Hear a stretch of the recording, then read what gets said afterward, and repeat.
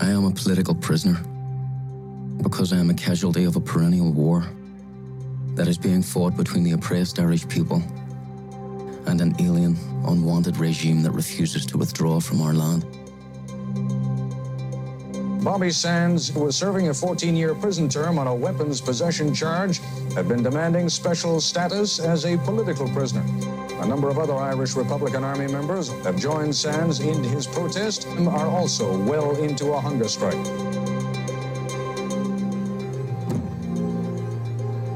This was drama at the absolute rawest edge that it could possibly be. You couldn't ask for a more hostile environment. Bobby Sands is putting on a performance for the world for his cause. That is the cause that has murdered people. We are not prepared to give in to blackmail in the form of a hunger strike or of any other form of pressure. I declare that Bobby Sands has been duly elected to serve as a member for the third constituency. Sands was trying to be the author of his own destiny.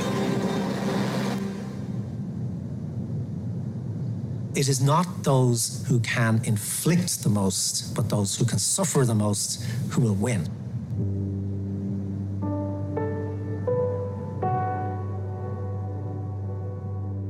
Now as I write, my thoughts return to the days of my youth.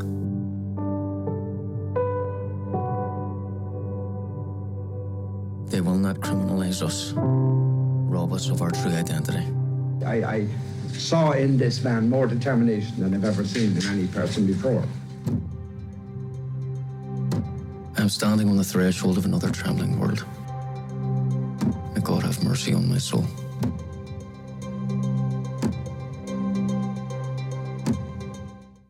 And that was 66 Days Bobby Sands trailer played there. As everyone is aware, today is the 41st anniversary of the beginning of the hunger strikes in Long Kesh. I'm glad to introduce our guest speaker today, Ciarán McDavi. Ciarán, thanks very much for coming along. Thanks for the invitation. Could you just tell us maybe a bit of your early life? You grew up in Belfast in the 60s and 70s, is that correct? Yeah, I don't like to admit it too much, but I was born in the 50s.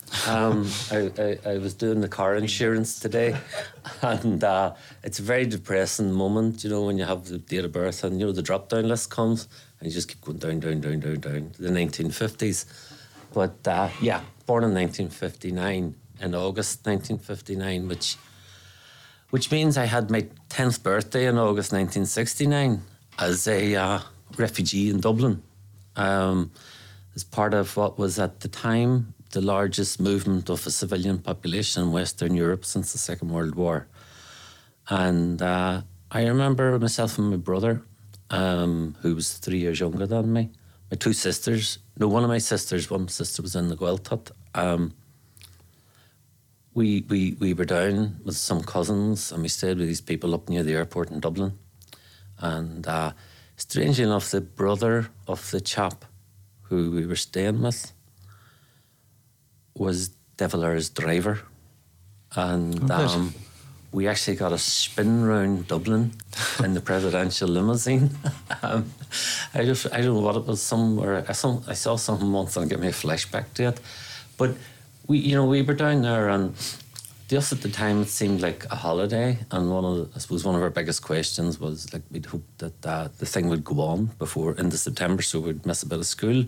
And we weren't so aware of the fact that we were down as refugees. And when we were driving down, I remember the roads were full of cars with kids, and the adults were talking about there's refugees. And I remember thinking, God, it must be awful. It must be awful to be one of those refugees. Yeah. Without really realising that was us. But in the back of your head, you knew what was going on at home. You knew it. You knew that Belfast was being attacked, that the districts were being attacked. You knew Bombay Street was burnt. And you knew that, in your head, you didn't know what you were going to be going home to. You didn't know, would you still have a Belfast to go back to? Would you still, there was that fear there. The people in Dublin who we were with, I have to say, they brought us to places, and as I said, we got a spin in De Valera's car even. I say to my brother, always, he doesn't remember it as well as me, and I was telling Devil Eric come down and rubbed his head. And he denies it. Like, but I actually think it did happen. I have this notion of they all got, sir, here's the kids from Belfast. But it was a shock to your system, because then you see, when you'd left Belfast, it was still a fairly normal place. You know, like the civil rights had been going on, but you arrived back to a city that had a soldier with a gun on every corner. Yeah, I was going to say that. Do you think what we call the Troubles, or did the politics of the time, did that define your childhood, or did you have, I suppose, an ordinary childhood in other senses? You know, you did up until that moment. Like, we actually grew up. People say, about whether you know Protestants or not. We grew up amongst Protestants, so we did. We grew up in the Protestant area. We were one of 10 Catholic families in a housing estate of 300. And it was we lived a fairly normal existence up until that point. But then I remember you came back, and I was actually talking to a group of students about this recently. You came back then, I was 10, and you came back to a place that was tanks. The song goes armoured cars and tanks and guns. That's exactly what it was. And there was in that time, from 10, I went to secondary school in 1971, and there was a series of very critical incidents that happened along that path then, that you had the false curfew then, in 1970. You had the Battle of the Short Strand in June 1970, which was the first time that the Provisional IRA made themselves known. They defended the Short Strand. Yeah. And very successfully. They did lose a couple of guys. And you had that false curfew. Then you had the introduction of internment. You had the Ballymurphy massacre. And then you had, in February 72, by this stage I was in my first year in secondary school in Andersonstown, you had Bloody Sunday. And the way I put it to the students, I was talking, there were students from overseas, and there were history students. And every time you talk about this, you kind of you see a good little bit of added understanding to it, and it's the importance of Bloody Sunday, that was the point of no return. Up until Bloody Sunday, if the Irish government had taken notice, had taken and said, no, this has to be turned around. This can't be. And if they'd gone to the American government, British government, friendly European governments, there was no EC at the time. Would you be right in saying it was the point of no return? No, that's what I'm saying. And from that moment, when Bloody Sunday happened, there was no going back. Because Bloody Sunday happened in 10 minutes. And it was a civil rights march. It wasn't a Republican march. It wasn't a Sinn Féin march. There really was no provisional Republican movement in Derry prior to Bloody Sunday, really. And that was the point when people said, what's the point? There's no point in doing these civil rights marches. We're just going to be attacked. We're just going to be shot off the road, beaten off the road, and there was no going back. And I watched the Ballymurphy. You see, when you're that age, 5 years is a long, long time. It seems like 50 years. But I remember watching the Ballymurphy programme and counting the years on and thinking to myself, yeah, there was that. And that was Bloody Sunday then. 5 years after that, I was in H-Blocks. And it was around the time of internments. Well, you had internment ended then. But, when you looked at those, and it seemed like an awful long time back then. But 5 years later, I was in the blocks. That's the length of time. We have degree programmes here that are that long. You know what I mean? Yeah. And that was the point of no return. And people have so much to say about all of this here, about many things, about the struggle in the North and about the conflict in the North, whatever way you want to put it. But that was the reality of it. And with Bloody Sunday, there was no going back. Yeah. There was that was it, because Bloody Sunday, what the British said to us on Bloody Sunday was, no. They just says no. This is you can march up those roads till you're up to your knees, and at the minute you start being effective, we're going to shoot you. We're going to blow you off the road, and which is what they did. So we're going to segue into some music there now. So next up, Dark Doom by Horselips.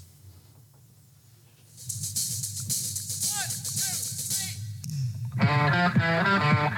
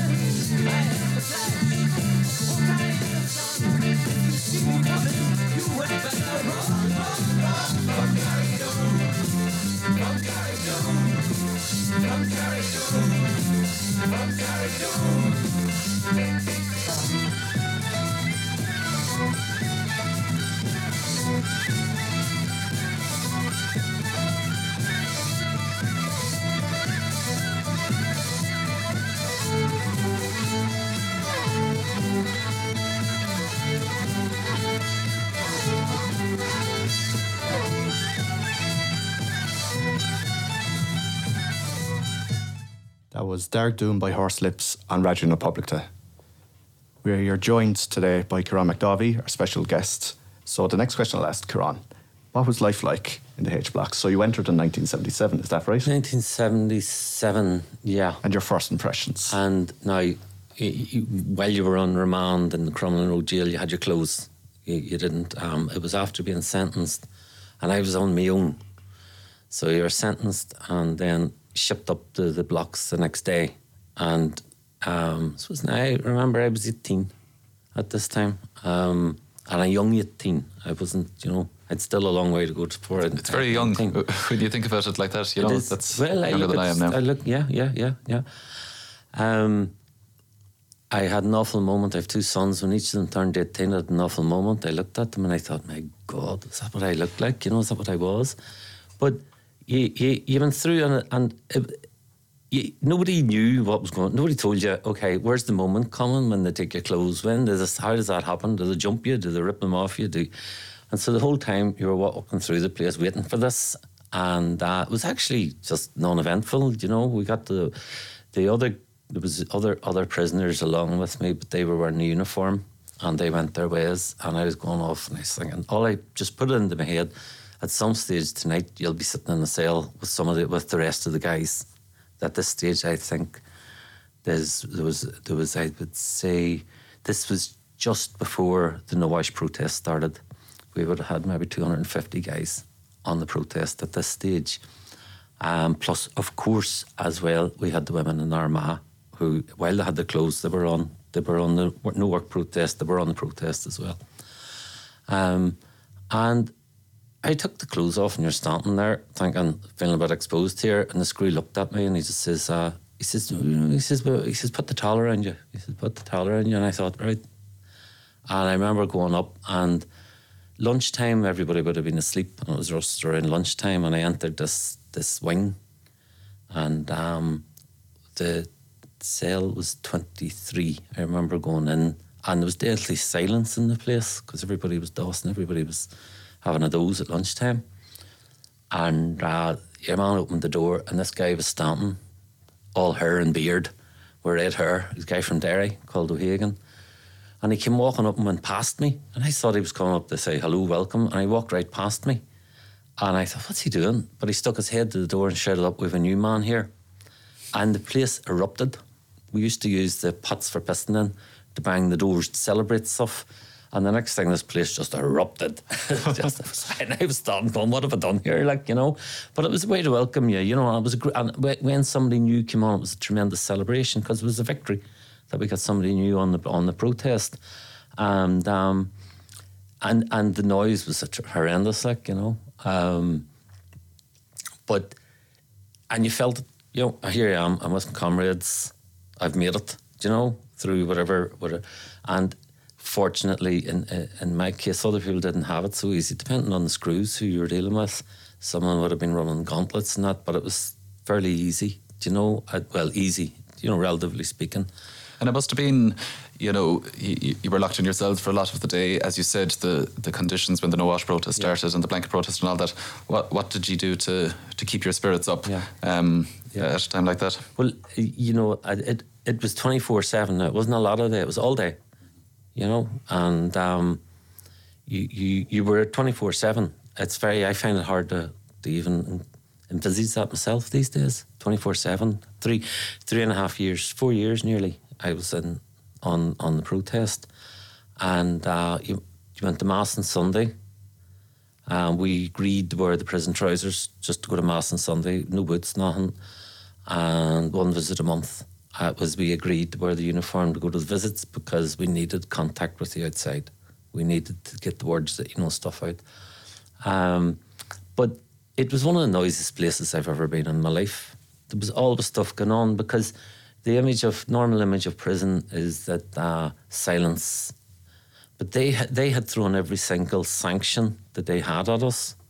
So there's no way they actually control us within the cells. So even if they come up and says, stop shouting, stop talking, there's nothing they could do. Do you know, we were down to the bare minimum. If you go in, what a prisoner anywhere in the world is entitled to, which is very, very little. And we didn't even have that. It was 1 hour of exercise. We didn't have that. A Bible, that was it. One of the things you were talking about just before we came inside the hub here was about the concerts, and it's something I wasn't aware of. Do you mind talking a bit more in depth about the concerts inside the H blocks? Yeah, that guy O'Hagan, I'm an awful singer, right? I just can't sing. I doubt that. Yeah, I know, terrible. And that guy that I was in with, I wasn't with him for long. I was moved with another guy a couple of weeks later, but he did me an awful bad turn because he says we always have a concert when somebody joins to celebrate, but it's a standing order that you have to sing, that he has to sing the first song. And it was a pure lie.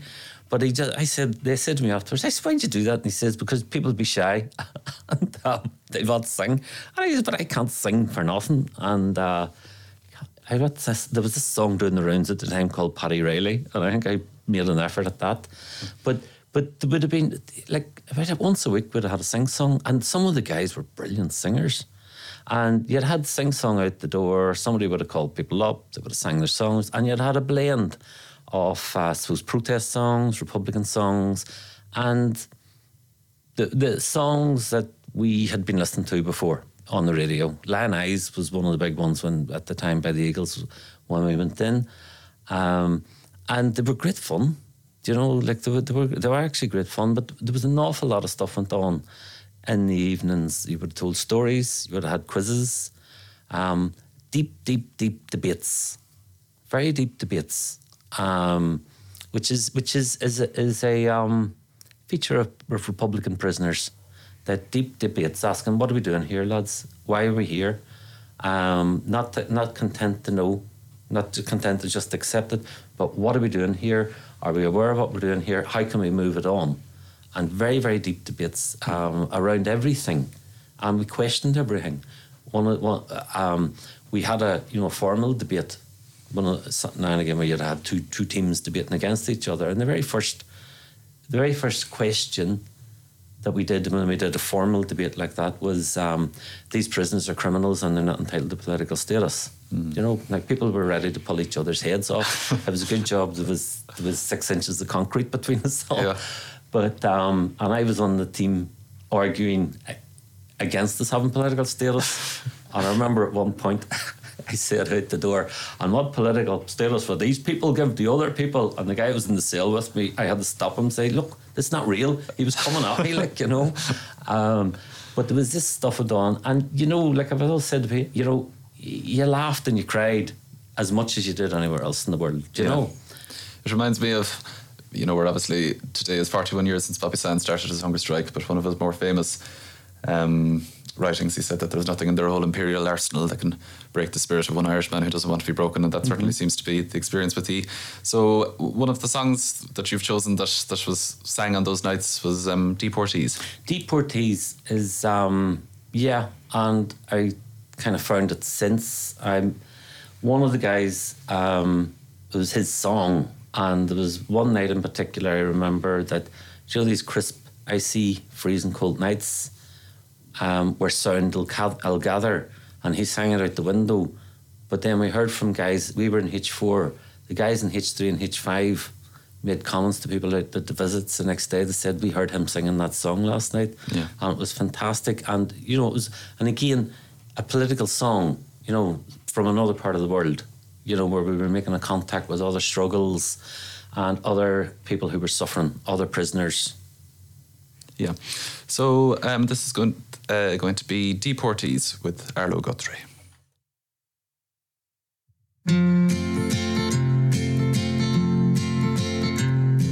The crops are all in, the beaches are rotting, the oranges are piled in their creosote dump. They're flying you back to the Mexico border to pay all your money to wade back again. My father's own father, he waded that river. They took all the money he made in his life. My brothers and sisters come working the fruit trees, and they rode the trucks till they took down and died. Goodbye to my one, goodbye Rosalita, adios mi amigos, Jesus y Maria. You won't have a name when you ride the big airplane, and all they will call you will be deportees. Some of us are illegal and others not wanted. Our work contract's out and we have to move on. 600 miles to the Mexico border. They chase us like outlaws, like rustlers and thieves. We died in your hills and we died on your deserts. We died in your valleys, we died on your plains. We died in your trees and we died in your bushes. Both sides of the river, we've died just the same. Goodbye to my one, goodbye Rosalita, adios mi amigos, Jesus y Maria. You won't have a name when you ride the big airplane, and all they will call you will be deportees. A sky plane caught fire over Los Gatos Canyon. Like a fireball of lightning, it shook all our hills. And who are these friends, all scattered like dry leaves? The radio says they are just deportees. Is this the best way we can grow our big orchards? Is this the best way we can grow our good fruit to fall like dry leaves and to rot on your topsoil and be known by no name except devotees. Goodbye to my one, goodbye Rosalita, adios mi amigos, Jesus y Maria. You won't have a name when you ride the big airplane, and all they will call you will be devotees.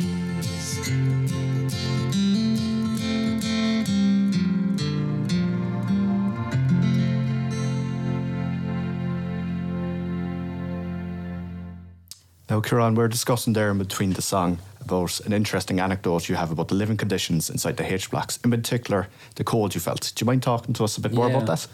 Yeah, it's a strange one. You see, when I went into the cell, at first, like with the furniture, with the beds, with everything, but we really started systematically to break the whole thing up to where we were reduced to just mattresses on the floor with 3 blankets, a towel, and a pot to piss in. And then we broke the windows, and then we discovered that the window frames could be pushed out. So we had left ourselves no windows, nothing. There was a pipe with heat in it. But that winter of 1970, it was cruel. It was really, really cruel. And there was snow, there was everything, and it was freezing. You know, it was really, really cold.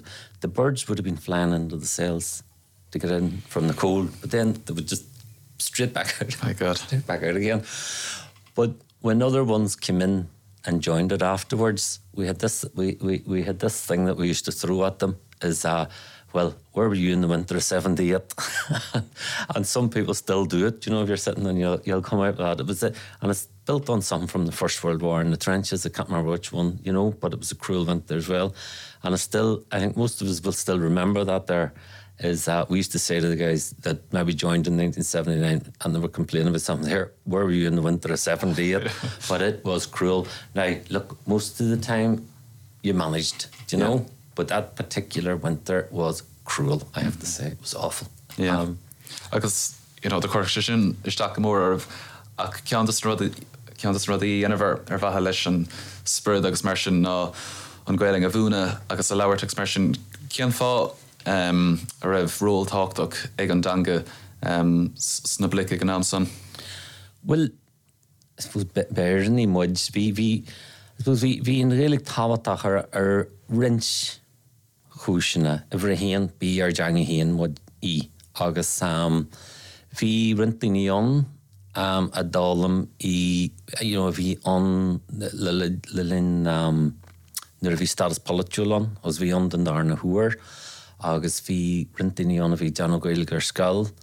Ní rúdan a bhí fordafa ach thosamuid a fálam de réir chéile agus bhí funte anhaid gins na sagart se bhí ó teachtasteach ar dónach an tahar fáil mar hampla bhí an Gaeilge ar a hallige so bhó ceisn ágin éir agus AST. So bhí se an táhachtach agus sin rud a dhearm sa gcónaí sí ar deanga héanaí agus sin an táhachtúin an leis a Gaeilge agus bhí sí táhachtach céarna dúin sin. Ach, bhí rudí eilinn sin, bhí sí mar bhealachugin le rudí a phlé, agus ní ró na bardéirí, ní maiile an focail sin ósid stífa, ach ní ró furin an frísún, ní ró siad non muid a heiscint, níor heig siad muid, bhí te rá am go chéile grúdaí le Gaeilge ach ní ró. So bhí meid non Lord Edrin hían, agus bhí meid non rudí a phlé, agus rud a bhí an táhachtach nar a hanig an stail gocris trí bhean na Gaeilge agus bhreis siad san níor haitsin se sin lá, right? Rud eile thug se rud ag an dit le deanú.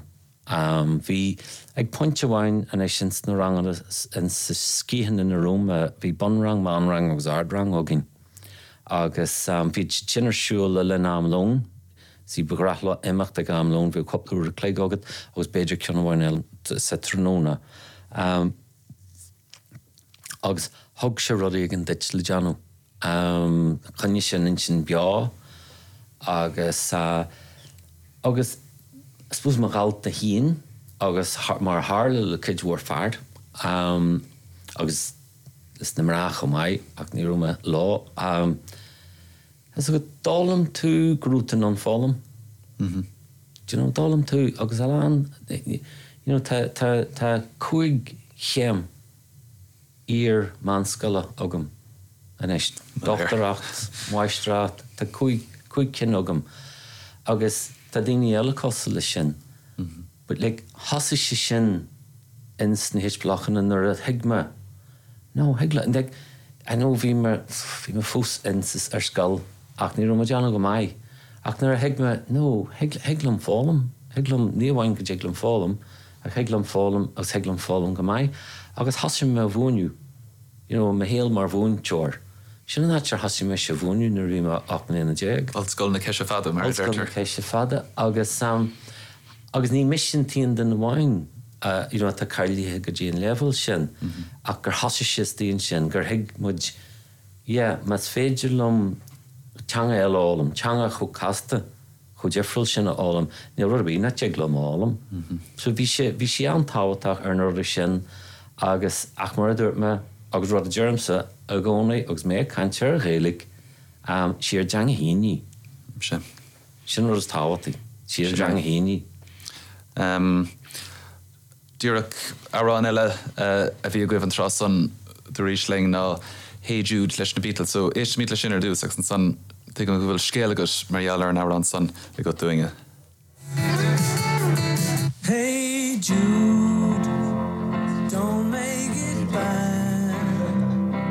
Take a sad song and make it better. Remember to let her into your heart. Then you can start to make it better. Hey Jude, don't be afraid. You were made to go out and get her. The minute you let her under your skin, then you begin to make it better. And anytime you feel the pain, hey Jude, refrain. Don't carry the world upon your shoulder. For well you know that it's a fool who plays it cool by making his world a little colder.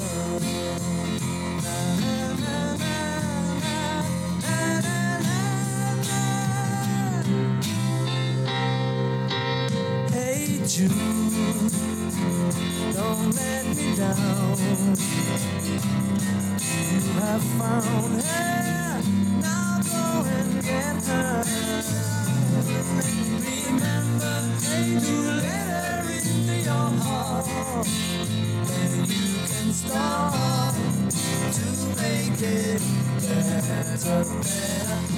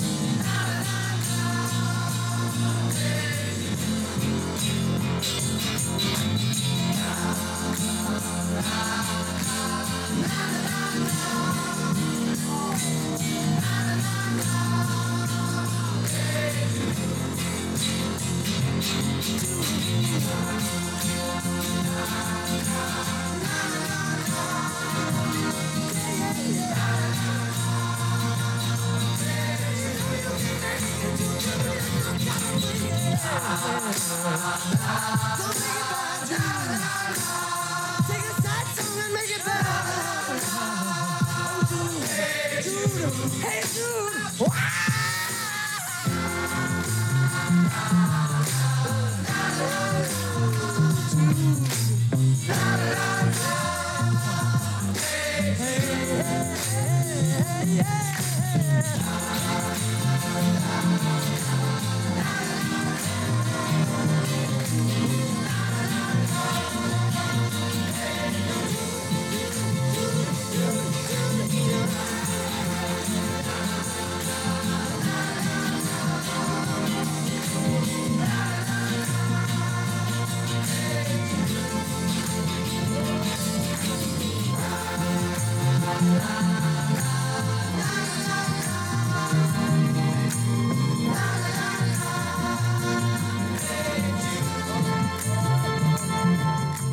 And that was Hey Jude by the Beatles on Radio Republica. As mentioned at the beginning, today, 1st of March, is the 41st anniversary of the beginning of the hunger strikes of 1981. Kieran, as someone who witnessed what happened in the H-blocks, how did the no-wash protests lead into the hunger strikes in March? Yeah, it was, you see, the years went by, do you know, and that's the only way I can describe it.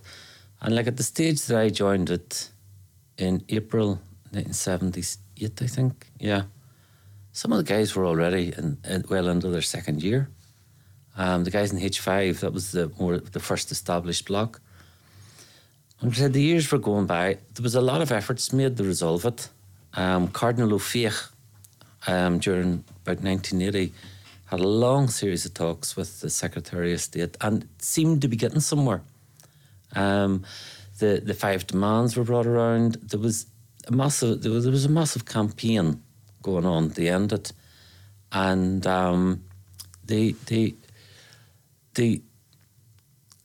but time was going on, and it was quite brutal. You know, there was a lot of kickings being given out. I remember that Hey Jude is we had the Shackton done. It was they focused on one wing. It was unfortunately it was my wing.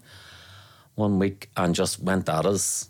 And I remember one of the guys sang Hey Jude. There was a moment there when all the heads were down, and the guy started singing Hey Jude out the door, and the whole wing joined in. And that's every time I hear the song, I remember that, and it lifted the spirits. And it's why Hey Jude is, you know, it's always associated in my head with that time. But you know, the guys were getting towards 5 years. I was 4 years on the protest. Do you know, by the time we got our clothes back. And the various efforts to resolve it, both with us and with Armagh, had failed. And it was decided then to go on the hunger strike. And this was the first hunger strike towards the end of 1980. And the guys all went on it together. 7 guys went on it together. And it ended in a lot of confusion. That there was a document there from the British government that they reneged on. The idea of giving us our clothes, it turned out it was civilian type clothes, but they would supply them. And it was just, the whole thing ended in, it ended in a lot of confusion. But the first hunger strike had the full support of the whole Republican movement and everybody outside, because they knew. So really by Christmas, this was starting to sink into us that no, we hadn't got our demands, and the British they reckoned that the hunger strike had ended, and it's difficult to know. So it was just ended in confusion, and it started to be talking about having a second hunger strike, and this was shock. This was a massive shock, particularly outside, and that Bobby had decided, right, but he said, I'm going on 2 weeks ahead of everybody. And then we'll do it staggered. We'll only have 4 men on at any one stage, and they'll be replaced, because we knew somebody was going to die. And, you know, there's an awful lot said about that in between the 2 hunger strikes. It was an awful time, so it was, because we knew, you know, there was a lot of efforts we were made to resolve it, but we knew it wasn't going to happen. You know, because if it had been dealing with anybody but Margaret Thatcher, possibly. But she wanted her pound of flesh for her and Eve. And the lot of, in some of the stuff that's said about it, you know, there's accusations made towards the Republican movement on the outside that they bound those young men up to do everything. And I can tell you, everything from the outside came in and said, no, lads, you're not doing that. You're not going on the second hunger strike. Find an internal solution within the prison, but you cannot go on a second hunger strike. And we had statements read out from the Army Council. We can't, and it's a principle within republicanism that you cannot order somebody to go on the hunger strike. That's mad. But the way it was put, it said by the same token, we cannot order anybody not to. But we are telling you, we do not want this. And Sinn Féin, we do not want this. The whole Republican movement, relatives, everybody was saying, lads, you can't do this. You can't do this. And the guys, we insisted, no, because we were at the end of our tether. Do you know, we were really at the end of our tether. This protest had been going on. And I know it was fine to talk about an internal solution within the prison, but we weren't going to lose. You know, we had invested too much into this. Like, by the time I should have been out, do you know, by that stage, I got 8 years. I should have only done 4 years. Ended up I did 6. But I should have been really on my way out. I should have been out of there in 1981. And we had all lost, by this stage I had lost all the remission and I was due to do 8 years. And other guys were the same. You know what I mean? We had invested a lot in this. And we weren't going to give in. We weren't going to lose. And this is where the lie is. You know, when people say that, you know, that it was right up from the outside. Well, the pressure that came on from the outside, from Irish America and everywhere, you're not serious thinking about doing this because people will die. They said normally, and the statement that was sent in, they said normally you go into this and you think this is going to be brinksmanship and it can go one way or the other. But they're saying at least one person's going to die. Nobody imagined 10 would die. But they said at least one. And it was only at the 11th hour, really, and the night before, that another statement came in and says, well, and I remember it started, well, you're obviously determined to go ahead with this. So, of course, we will be supporting you. But it started with that, you're obviously determined to go ahead with this, so we will be supporting you. And it's always very important to get that message out because at the time, and especially since then, there's this thing is created, and I've heard it said, oh yeah, those young men were taken advantage of. And no, this was driven. And I remember the prison chaplain, just before Mickey Devine died, he came in and he had been with Tom when Tom died. And he said it to us in Mass. He said, it's only dawned on me that you guys are driving this. Up until now, he was very anti-Republican, but he says, up until now, he says, I thought you were victims. He says, but I've just realised it is actually you that's doing this, and I'm appealing to you to stop. And no, it wasn't going to happen, do you know? And so part of the confusion when the first hunger strike ended, we were still on the No Wash protest. And it created a lot of confusion. So one of the decisions that was made as we hit the 1st of March was that the No Wash protest ended. And this it made a very strange, it makes a very strange memory because on the one hand, the second hunger strike was starting. Bobby was going on. But the prison had cooperated with us and says, okay, end it. We'll cooperate with you. We'll put, we'll get new blocks ready with furniture in them, get the stuff in for you to get showered. They made concessions in that we were allowed to get reading material in, but previous to this we were only allowed Bibles. And we were allowed to get reading material in for the first time, newspapers and books, no radios, right, and an extra visit a month. So we had 2 visits a month, and they stopped the mirror search, which I think is evidence. You see, they said the mirror search was for security reasons, but I think, it was just pure torture. The mirror search was sexual torture, and that's what I think. And it's only recently that I think any of us have begun to say this, that we were tortured psychologically, physically, but that we were also tortured. Say we were sexually assaulted. The mirror search was gross. It was a sexual assault, and this sometimes 3 times a day. And they stopped the mirror search, which is proof that, yes, that was punitive. Because when we stopped the No Wash protest, they stopped the mirror search, which means, yeah, that was punitive. If for anything during the hunger strike itself, there was more reason for this extra security because we had more visits with everything, But they stopped the mirror search. And so on one level, life got a bit better. You were allowed to write letters out and get letters, and life kind of chilled a bit. You had to go out, you went out every day for your shower, you started shaving, getting haircuts. But on the other level, we knew, the first weeks of a hunger strike are, nothing, it takes a while before it starts to bite, And so you knew that bad times were coming. So you did, but it was a good decision to end the No Wash protest because it was almost as if, and probably was, that between us and the British government, we said, look, let's not muddy the water. This is going to be down to one thing, and it's only going to end one way. Either you give us the demands or people will be dying. Now, at the beginning, somebody that says, 10 men are going to be dead here, you would not have said, you would have said, no, they'll not go to that, but they did, and could have gone beyond. There was one point that when Joe McDonnell was coming near the danger zone, that there was a massive effort to resolve it. And it was almost resolved, but what happened was that Joe deteriorated very, very quickly. And then the British stood back because there was nobody else in immediate danger. So the British stood back and says, okay, let's just let this play out over the summer.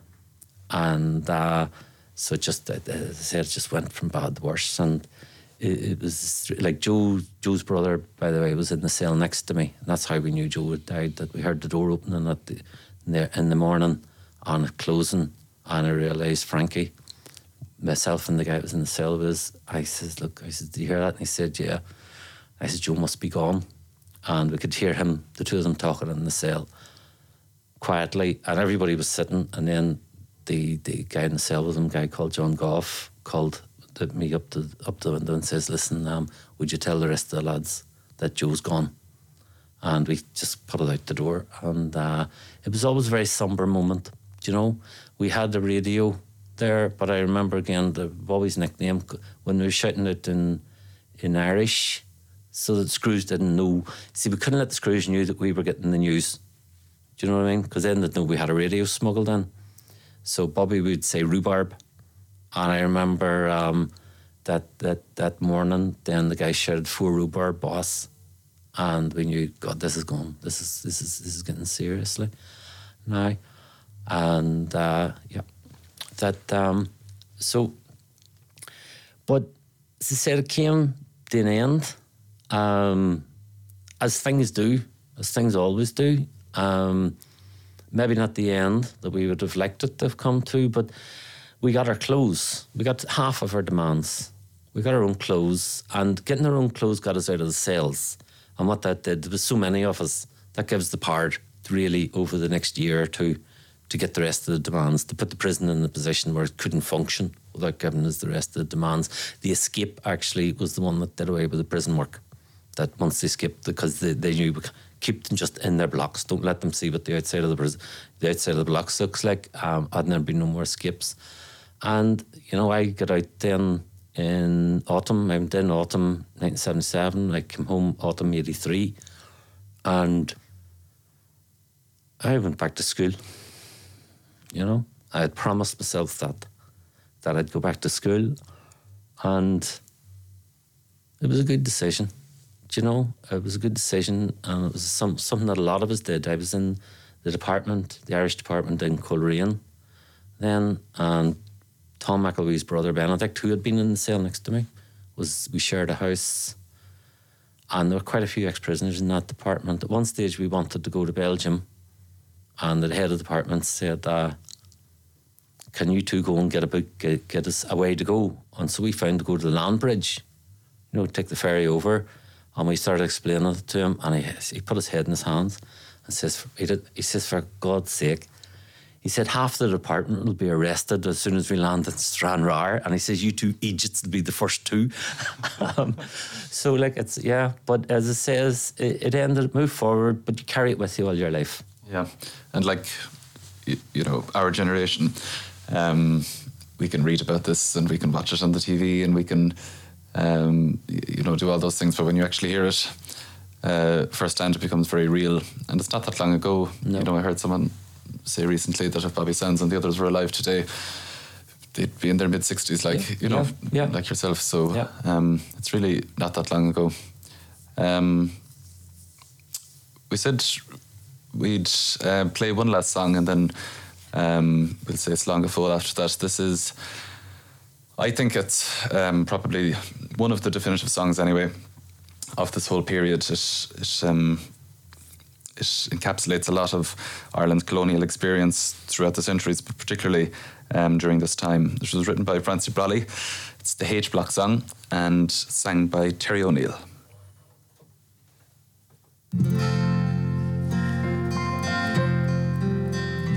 I am the proud young Irishman in Ulster himself.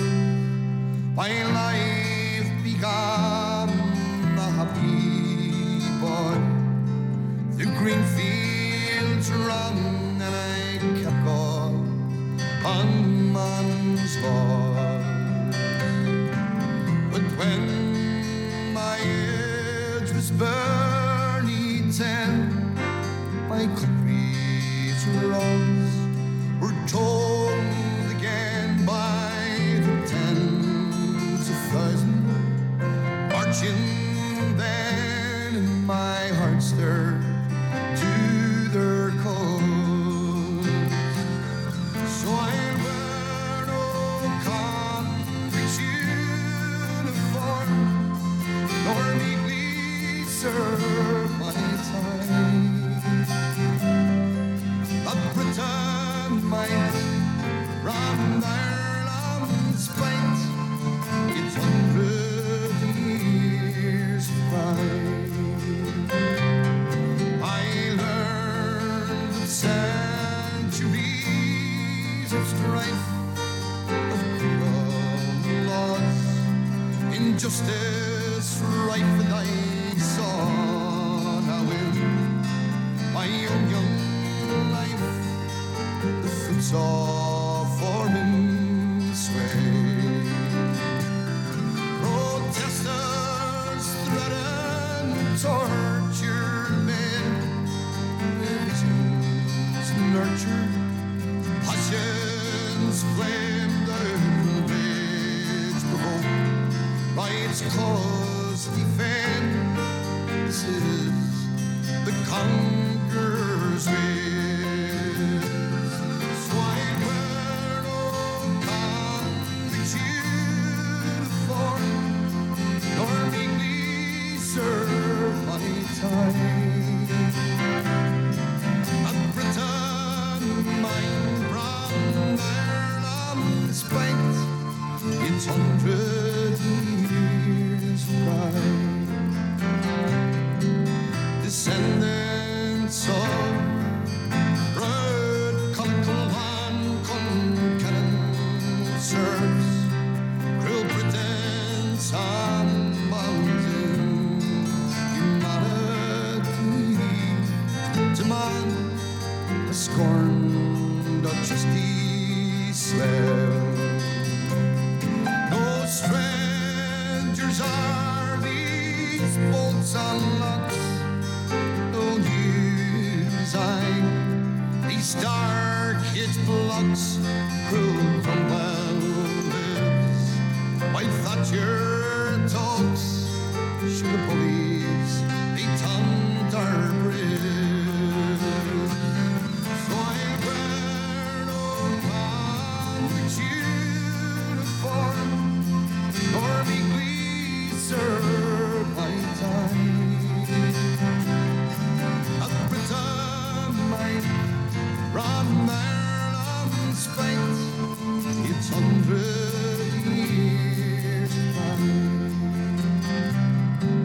Does Britain need 1,000 years of protest, riots, death and tears for the last decade of fears of any decade swell? An end to Ireland's agony, we hope for human dignity, for the last of sanity, be the scrim its blood